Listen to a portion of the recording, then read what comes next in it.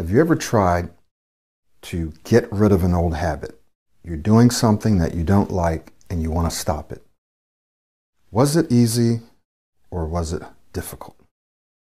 Well, more than likely, if you tried to get rid of an old habit, no matter what it was probably pretty challenging, probably pretty difficult. My name is Michael Williams. I want to thank you for watching this video.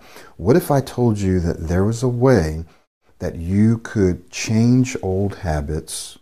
Actually, what we're doing is creating new ones, but you could get rid of, you could change old habits and create new ones, and that it was easy, that there's an easy way to do it. Well, you probably wouldn't believe me, right? Well, today I'm going to introduce to you some very specific things that you can do to create the habits necessary. There are 5 of them. Create the habits necessary for you to begin speaking more smoothly, clearly, and confidently.